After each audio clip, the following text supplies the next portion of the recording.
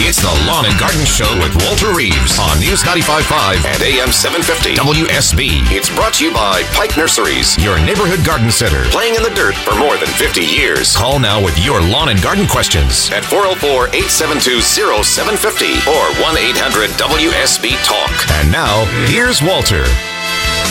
It's 6:08 on a Saturday morning, 73 degrees outside. This is Lawn and Garden. I'm Walter Reeves, the Georgia Gardener, here to help you be more successful doing whatever you want to do in your landscape. You tell me what you want to do, I'll tell you how to make it better. That's the easy thing. Or if you have things that are happening in your landscape that you're not quite sure what to do now, give me a call, 404-872-0750. 404-872-0750. Have a nice conversation with each other, get your questions answered, go about your business, and I'll go to the next. It works really, really well. If you've never called a radio talk show before, it's not hard. You know Ashley Frasca. Ashley Frasca, the voice of Atlanta traffic team reporting here at WSB, and then she's nice and sweet. She'll talk to you for a few minutes, find out your name, what you want to ask. She puts you on a list. Right here, I've got a screen in front of me. The screen has, various people coming to, their questions, their topics that they want to talk about. And I choose one, answer it. Usually it's in the order received. So if a person has been waiting for 10 or 15 minutes, then we go to them first. So that's the basic thing. Get in now, and you get to the first of the line. Wait till something like 8:30, and we got a long line of people that have to be answered back then. 404-872-0750. Every year I get plants from various companies who are introducing new varieties, new types of plants they think will do well in the South.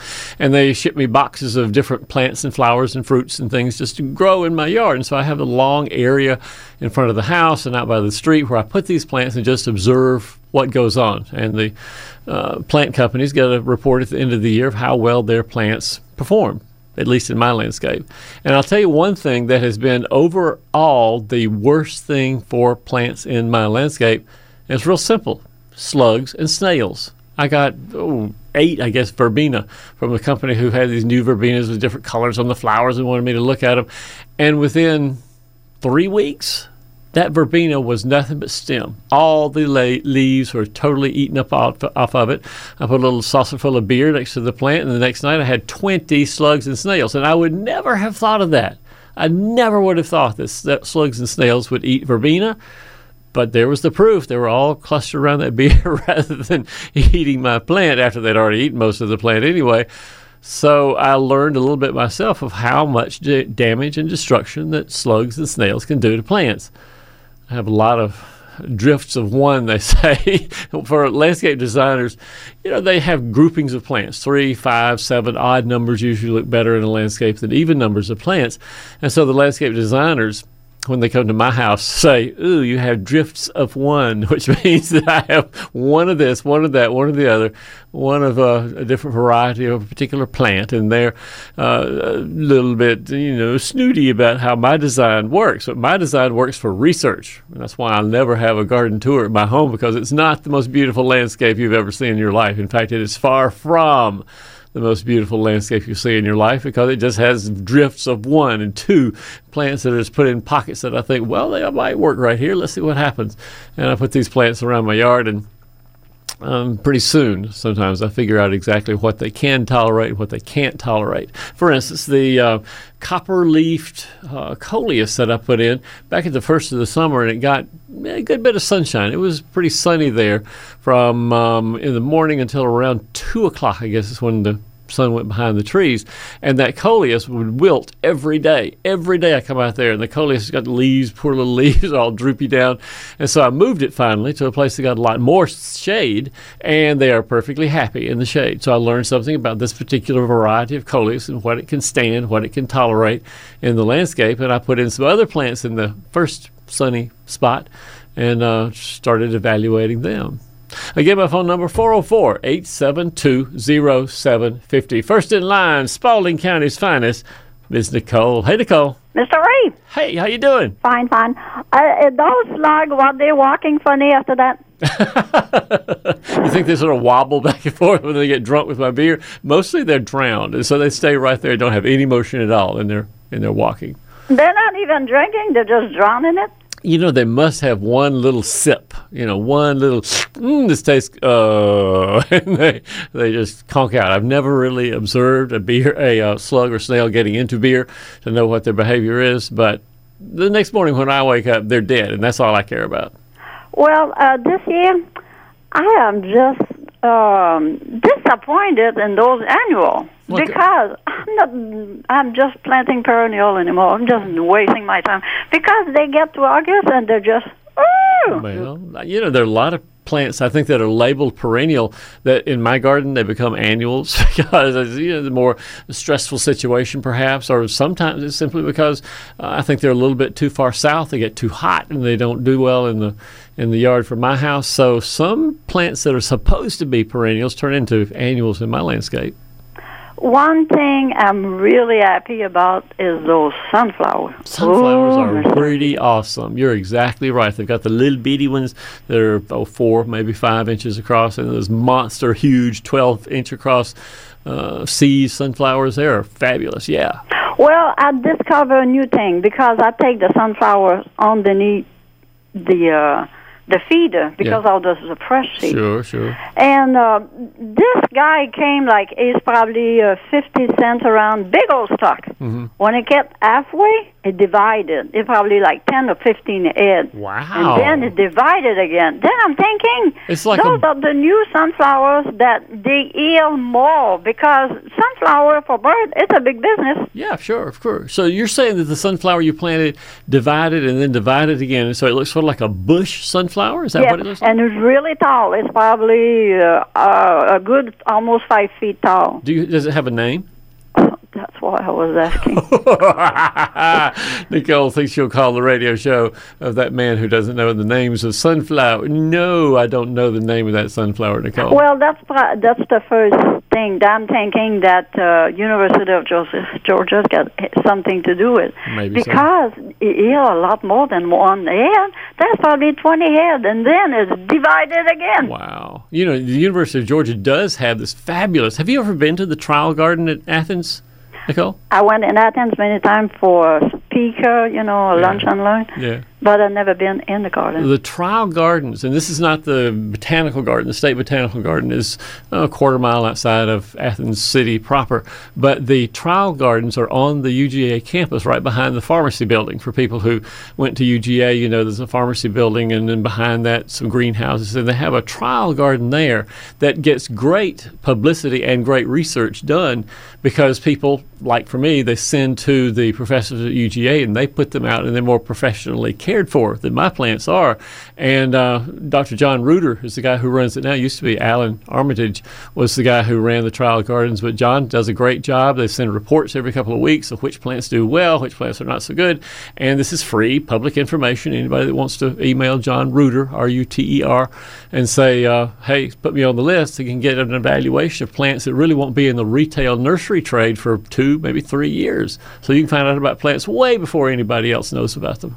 Well, I went to see Tony if he knew anything about it. Their trial in Griffin, they have a big field too, Missouri. That is true. They're across the road from the UGA campus in Griffin. You have that huge sort of environmental and educational garden, I think they call it there. Tony Johnson does a great job taking care of that.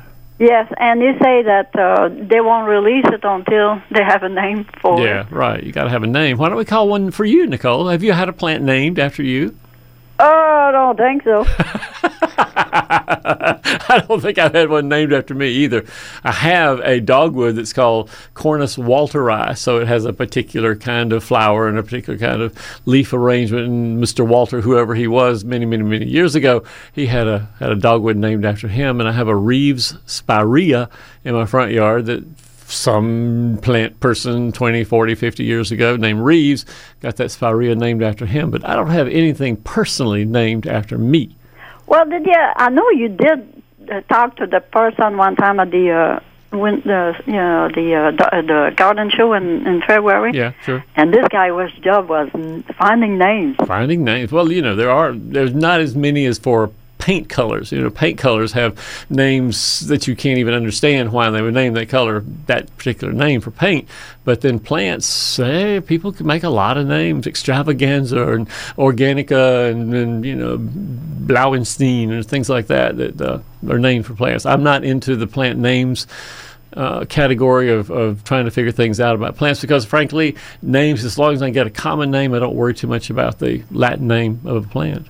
Oh, you just like the complicated name. I think you sleep with them at night. I swear you remember all those names. Nicole, I got to get out of here. I'm looking at my clock and it says 18 minutes past the hour, so I got to go. Well, it's great talking to you. Later, Edgator. We'll see you soon. 404-872-0750 at 6:18. You're listening to Lawn and Garden. This is Scott Slade, host of Atlanta's Morning News on News 95.5 at AM 750 WSB. We'll be covering breaking news, Kirk Mellish weather, and traffic red alerts through the weekend. And the Southeast's largest news team is here for you first thing Monday morning when you head back to work. News 95.5 at AM 750 WSB. Now back to Walter Reeves, the lawn and garden advice you need. And a quick weather update brought to you by Ackerman Security. Bottom line, more heat for Metro Atlanta today. Afternoon highs in the low 90s and 20% chance of an isolated shower here and there. Tonight, partly cloudy skies again and a temperature in the upper 60s, let's call it. Warm summertime. Stay tuned. Atlanta's most accurate and dependable forecast comes up in 10 minutes on News 95.5 and AM 750 WSB. Andre in Snellville, join us on Lawn and Garden. Hey, Andre. Great city of Snellville where everybody is somebody. Everybody is somebody in Snellville. How can I help, Andre? Thank you. Good morning, Walter. I'm wondering, I see in the nurseries that they offer both garden soil and potting soil. And I'm wondering if there's any significant difference between the two, and would I do any harm if I interchange them? There is a significant difference, and it would do harm to the plants if you interchange them. And the difference is mostly around how fast they drain and how much water they hold. Potting soils in general will hold a little bit more water. Some of them have this moisture control granules in them so that when you water your houseplant, it doesn't have to be watered for another 5, 6, 7, maybe days. Whereas planting soil has a lot more bark in it, and so it drains faster because outside sometimes you don't want your plants to be soggy all the time. That's not the case that'll happen with the potting soil, but with planting soil, it's slightly different. It mixes in with regular topsoil better than the peat moss-based potting soils do. And so there is a difference, particularly as you go to the higher quality things. The Miracle-Gros and folks like that really do a lot of research to find out which mix of bark and the other materials, peat moss, the other things that go into them, how well they work together and how well they support plants. I've been to at least one, the Fafford plant over in the Carolinas, North Carolina, South Carolina. I can't remember exactly where the Fafford plant is that I went to, but Fafford, F-A-F-A-R-D, is a very well-known potting soil manufacturer, and all the greenhouses and folks like that go with Fafford soils, Fafford number 2, Fafford number 3, potting soils when they get the soils in big bales. And they were fanatics about trying to make sure every bag comes out consistently. All of them are the same. And so I really appreciate companies like that really making sure the consumer is happy. Certainly.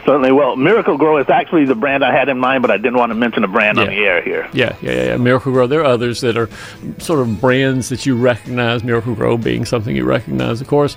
Some of the smaller companies might be good, but honestly, I stay with the big guys that have a lab that know how to test soil to make sure it's good. So that's what I do. Well, fantastic, Walter. Thank you as always, sir. Great talking to you, Andre. You too now. 404-872-0750. Questions about talking to plants. Do I talk to my plants? Hibiscus questions, hanging plants, encore azaleas not blooming. All that coming up in the next half hour. Right now, stay tuned for news.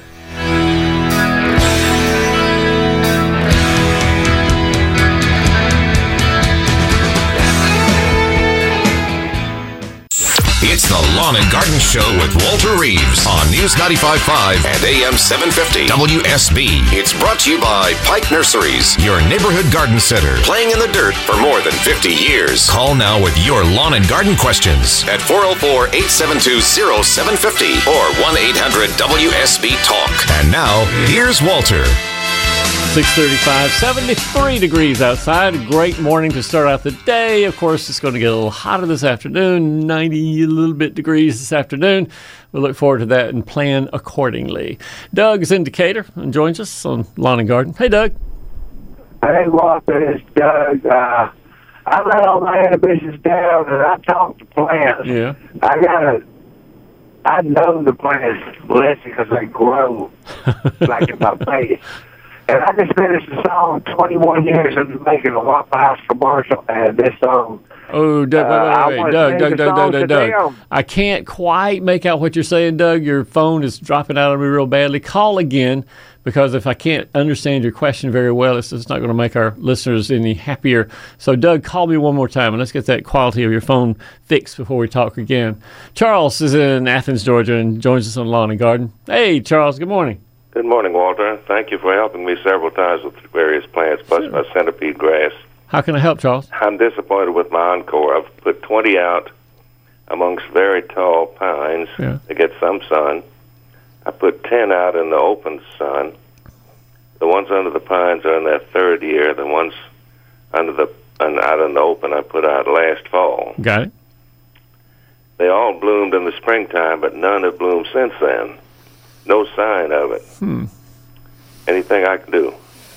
Probably not. I mean, the ones that you put out in the fall are almost 100%. They're going through some establishment energy fluctuations where they're putting all their energy into making roots rather than energy into making flowers. But in general, if the shrubs are leafy, they're green, they don't seem to be drooping in the middle of the afternoon. Beautiful I would say if they look beautiful, they're going to flower soon, but I can't predict when that's going to be. It's just whenever they get their own act together to live in the environment that you gave to them. So there's a chance they may still bloom this year. 100%. 100% chance. I think that the third flush, I call it, on the Encore azaleas is the one when things are cooling off a little bit in the fall. They'll be a lot happier then than when they're in the middle of the summertime heat. And so I'm pretty sure you're going to get at least one flower. That's all I'm going for. One flower per plant. I think you're going to get one later this year. Well, I thank you very much. I'll have patience. Tell them, hey, in the Classic City for me, Charles. I sure will. Thanks. We'll see you. 404-872-0750 gets you in to take Charles' place. Mindy is in Smyrna, Georgia, and joins us on Lawn and Garden. Hey, Mindy, good morning. Hi. Hey. So I live in an apartment complex in Smyrna that has tons of beautiful, very full trees that provide excellent shade throughout the summer and keep my apartment very, very cool. However, any attempts I have to have any kind of hanging plant out front fails because they're not getting enough sun. Huh, okay. I was wondering if there's a nice low sun hanging plant that you could suggest, or am I just going to give up? I mean, I would always think first about Boston fern, because Boston ferns, generally speaking, are pretty shade tolerant. And have you tried them? Have you done that at all? I have not. I've tried flowering things. Yeah. And they just all die. Let's try. This may sound sort of idiotic, but this is what I do in front of my porch is I have tropical houseplants. I have now, let me see, there's aglaonema, and there used to be a snake plant last year there. But sometimes when I have an extra houseplant, which is just normally going to be inside your home, I put it in my front porch, and they didn't get a lot of sun at my front porch, but they've done well there. There's a plant called Heuchera, Heuchera, Heuchera, or alum root, they call it Pike Nursery, and I've got those in pots by the front porch too. They have done pretty well with no sun, not much direct sun on them at all. So you got Heuchera and the tropical houseplants, and let me see, what else would I put in there? The Boston fern, of course. Boston fern. Yeah. Impatiens do pretty well in shade too, but impatiens are getting harder and harder to find at nurseries because there's been these devastating diseases. Downy mildew is a disease that attacks impatiens, and the nurseries have just had such a hard time controlling it in their nursery that they don't have enough plants to make it worth their while to grow more impatiens for the retail market, so they just stopped growing impatiens. If you find impatiens, that would be the best flowering plant. Yeah, but impatiens are your best flowering plant that I can think of. From those. Yeah. Okay. Okay. All right. Well, thank you very much, sir. Go to a Pike Nursery and go through the houseplant section. See if you don't find something that says this can stand lots of shade. And ivy. I'm just thinking of Boston ivy and other ivies, variegated ivies that Pike sells. They would probably do pretty well too. Sometimes you have to depend on foliage color rather than flower color to give you emphasis in pots. That's what I think you're headed for, Mindy. Okay. Thank you very much, sir. Hey, thanks for calling. It's 6:40 and we got Elizabeth in Social Circle, Georgia. Elizabeth, good morning. Good morning, Walter. How can I help? Joe here every Saturday morning. I have a problem with an overgrown hibiscus. Yeah. It blooms real well, big red blooms every year, but it needs to be taken out of the pot and to put in the ground. I need to know how to go about doing that. How long have you had it in a pot, Elizabeth? About 7 years. Wow. Got a pot full now. Yeah. So do you know whether this hibiscus is what's called a tropical hibiscus that can't stand the frost, or is it one of the perennial hibiscus that do very well here in Georgia? Do you have any idea which you have? I think it would be the perennial. Okay. So the question is, when should you put it in the ground? Is that the question? That's it. Yes, sir. Well, sometimes it depends on how much vacation time you're planning in the next 4 or 5 weeks. If you put it in the ground now, hibiscus is not going to be happy when Elizabeth has gone to Florida on vacation for a week and doesn't get any water, and the hibiscus just sort of turns up its roots and dies on you. But if you're going to be around town for the next 4 weeks, you could plant a hibiscus in the ground now. Just make sure it doesn't get dried out. I can plant. I'll be at home and I can plant it any time. I just need to know about what time, and then it's going to take a big place, I think, to get it out of that into the ground, because it is a big plant. One of the things that I think successful gardeners are good at is always being they recognize what the weather's going to be for the next 3 or 4 or 5 days. And if you hear a forecast that say partly cloudy for the next couple of days, rain likely in some of these days, that is the perfect time to plant hibiscus outdoors, because they get the partly cloudy skies, so they don't have so much demand for water, and maybe it rains in a few days, and that waters them in, makes them happier in that way. So if you look at the weather report, sometimes that'll help you to determine whether you should plant them today or tomorrow or later in the week. And right now, it's going to be pretty hot for the next couple of days, so today might not be the best time. That said, if I had to do it because I just had a reason for doing it right now, I'd probably do it and keep an eye on the water, maybe water it a couple of times during the day until it becomes established. Well, what I wanted to do was to get it situated and maybe settled by the time it would start blooming next year. Yeah. And it's living and doing real well now. All the old leaves and blooms have fallen off, and new sprouts have come up on the limbs. Sounds great. I mean, the biggest thing I can think of to advise you about planting it in the ground outside is make sure the ground around it is very, very soft, that you have tilled it up, shoveled it up, made sure it's really soft, because the hibiscus is going to want to stay in that same root ball that it's been in for the last 5 years. It's going to want to stay right there unless the soil around it seems like it has something that the root ball wants, that the roots of the hibiscus want, like moisture, like a little fertilizer, like some organic matter, like some, air in the ground. So be sure you till up your soil really, really finely in the area that you're going to plant the hibiscus. I would say hole should it be at least a couple of feet wide, and everything really soft inside it to make the hibiscus happy and establish it really well in the ground outdoors, Elizabeth. I got to get out of here, Liz, at 6:44, and that gives Jeremy his chance. Jeremy's up in Commerce, Georgia, and joins us on Lawn and Garden. Jerry, hey, good morning. Good morning. I got a issue with my garden. Yeah, what is it? Garden too long, but had some nice squash, some yellow squash, and they've been doing fine. And then my acorn squash was getting almost to the right size, and then I started getting holes in them. Oh, yeah. And now it's moved to the yellow squash, and I also found some, caterpillars in the tops of my corn. So they're two different creatures. On the squash, it's very like squash gourds and acorn squash. All of those would have the same caterpillar boring into them. It's called pickleworm.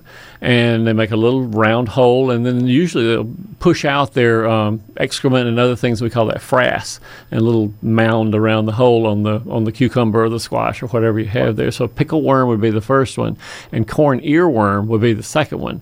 And the corn earworm of the two is probably easiest to to get rid of, because you can open up the ends of the corn ear on the stalk while it still hasn't quite gotten mature enough to pick. But you can open up the ends with your fingers, and usually you can find them. And if you find them, you can flick them off into the dirt, let a bird have breakfast there, or you can squish them and put them in the garbage bag, whatever you care to do. But corn earworm is relatively easy to control with just a little stroll up and down the rows of corn in your garden. The pickleworm is the devil. It's hard to control pickleworm because they usually develop from eggs that the moth has laid right close to the bloom on the squash or gourd, whatever you have. And it's hard to put insecticide in a place that won't affect bees. And you don't want to affect the bees that are pollinating your squash. And so most folks, if they have pickleworm, will do their best to apply the insecticide late in the afternoon or evening so they don't hit the honeybees with the poison. And some even will just paint it. And I've mentioned painting Roundup on weeds. You can paint insecticide around the tops of your gourds and other squash that you have that are affected by the pickleworm, and let the insecticide that's right around the top of the plant kill the pickleworm before it is able to bore inside. Oh, okay. Sounds like something. Sounds like something. If you want some details about pickleworm or the corn earworm, you can go to my website. I've got a couple of articles there about either one of them. It'll tell you some more details about the life cycle and what's the best way to put insecticide on and this, that, and the other. But there's never any rest for the weary, Jeremy. A gardener never has a completely happy day. There's always some creature out there who's looking to bore in, bite in, do some damage to your vegetables and fruits. And you, unfortunately, have two of the ones that are very common, and you're going to have to sort of deal with them every year. All right. Well, I appreciate your time. You bet, Jeremy. Thanks for calling. Thank you. It's 6:47 at News Talk WSB. Coming up in the next half hour, Derek in Brazelton says he has circular brown spots on Bermuda. We'll talk a little bit more about what those circular brown spots might be. Chris has a question about his cucumbers. They're green. Yeah, and then they turn white. That's not such a good thing. And Scott in Winder wants to know about starting and growing organic blueberries. Can we do that in Georgia? Probably so. We'll find out more details on that in just a minute. Our phone number is 404-872-0750. We'll be back right after this. This is Scott Slade, host of Atlanta's Morning News on News 95.5 at AM 750 WSB. We'll be covering breaking news, Kirk Mellish weather, and traffic red alerts through the weekend. And the Southeast's largest news team is here for you first thing Monday morning when you head back to work. News 95.5 at AM 750 WSB. Now back to Walter Reeves, the lawn and garden advice you need. I found my thrill. And a quick weather update brought to you by Ackerman Security. Typically, summer in Atlanta, that's what today is going to be like. 20% chance of rain during the day, highs in the low 90s, and overnight in the upper 60s. Hot, warm, hot again. That's basically what it's going to be. 404-872-0750 is the number here on Lawn and Garden. You get your full weekend forecast. Comes up in 10 minutes on News 95.5 and AM 750 WSB. Chris is in Atlanta, and Chris joins us on Lawn and Garden. Hey, Chris. Good morning. Good morning, Mr. Reeves. How you doing today? I'm doing fine. How can I help? I have planted 3 different types of cucumbers. I have Marketmore, Buncher, and lemon cucumbers. And every time my bunch of cucumbers come to mature, they start turning white on me. And I don't know if I have a nutrient deficiency or anything like that. What can I do to, maybe stop that from happening? Well, you're pretty smart in the first place to know that nutrient deficiencies could, I guess, cause a fruit to be white rather than green, because if you don't have the nitrogen and the nutrients you need, then the green color just doesn't develop on the skin. So this is not anything like powdery mildew or some powdery stuff on the fruit. It's just the fruit skin itself is white. They just start turning white on me. How much sunshine do they get? Are the fruit out in the sun where they get blanched out because of sun's exposure? I do have them in full sun, yes. Is there any way you can tuck some of those cucumbers back underneath the leaf to shade it a little bit and see if that does any help for you? Okay. All right, I'll look at doing that. And can I ask you where I may be able to enroll in a master gardening program? Yeah, sure. Your local, you live in Fulton County, or where do you live, Chris? Fulton County. I live right up the street from Turner Field. Call the local Fulton County Extension office, and their number as far as I'm concerned, is a magic number. Anywhere in the state of Georgia, if you dial 1-800-ASK-UGA and the number 1 after that, 1-800-ASK-UGA1, it'll connect you to your local extension university office, and you can leave a message today and say, hey, call me on Monday and talk to me about the Master Gardener program. And one of the Master Gardeners or one of the extension folks there in the Fulton County office will talk to you Monday. Well, thank you for that information, sir, and thank you for the great work you do in our state. You have a good day, all right? Chris, it's a great thing to do. I do appreciate your confidence in my abilities here. Again, that number to reach the Master Gardeners or to reach the local University of Georgia Extension office, 1-800, what am I talking about? 1-800-ASK-UGA1. 1-800-ASK-UGA1. So, what else can you be doing right now besides maybe fertilizing your cucumbers? This would be a great time to fertilize houseplants if there's any chance that the houseplant has been watered, but never got fertilized in the last 4, 5, 6 maybe weeks, because potting soil holds nutrients for a short while and then it sort of dribbles out the bottom of the pot. And your houseplants and things out on the deck and the porch may have been watered or rained on so much that all the nutrients in the soil have been washed out. And so you want to replenish that. I was fertilizing some basil plants in a pot the other day. The basil leaves looked really yellow. Looked like they just were not quite right yet. And so I put some fertilizer on them, and hopefully in the next few days the leaves will green back up again, and it'll be a lot better nutrient environment for those basil plants in the pot. We'll see. 404-872-0750, the number on Lawn and Garden. We'll be back right after news.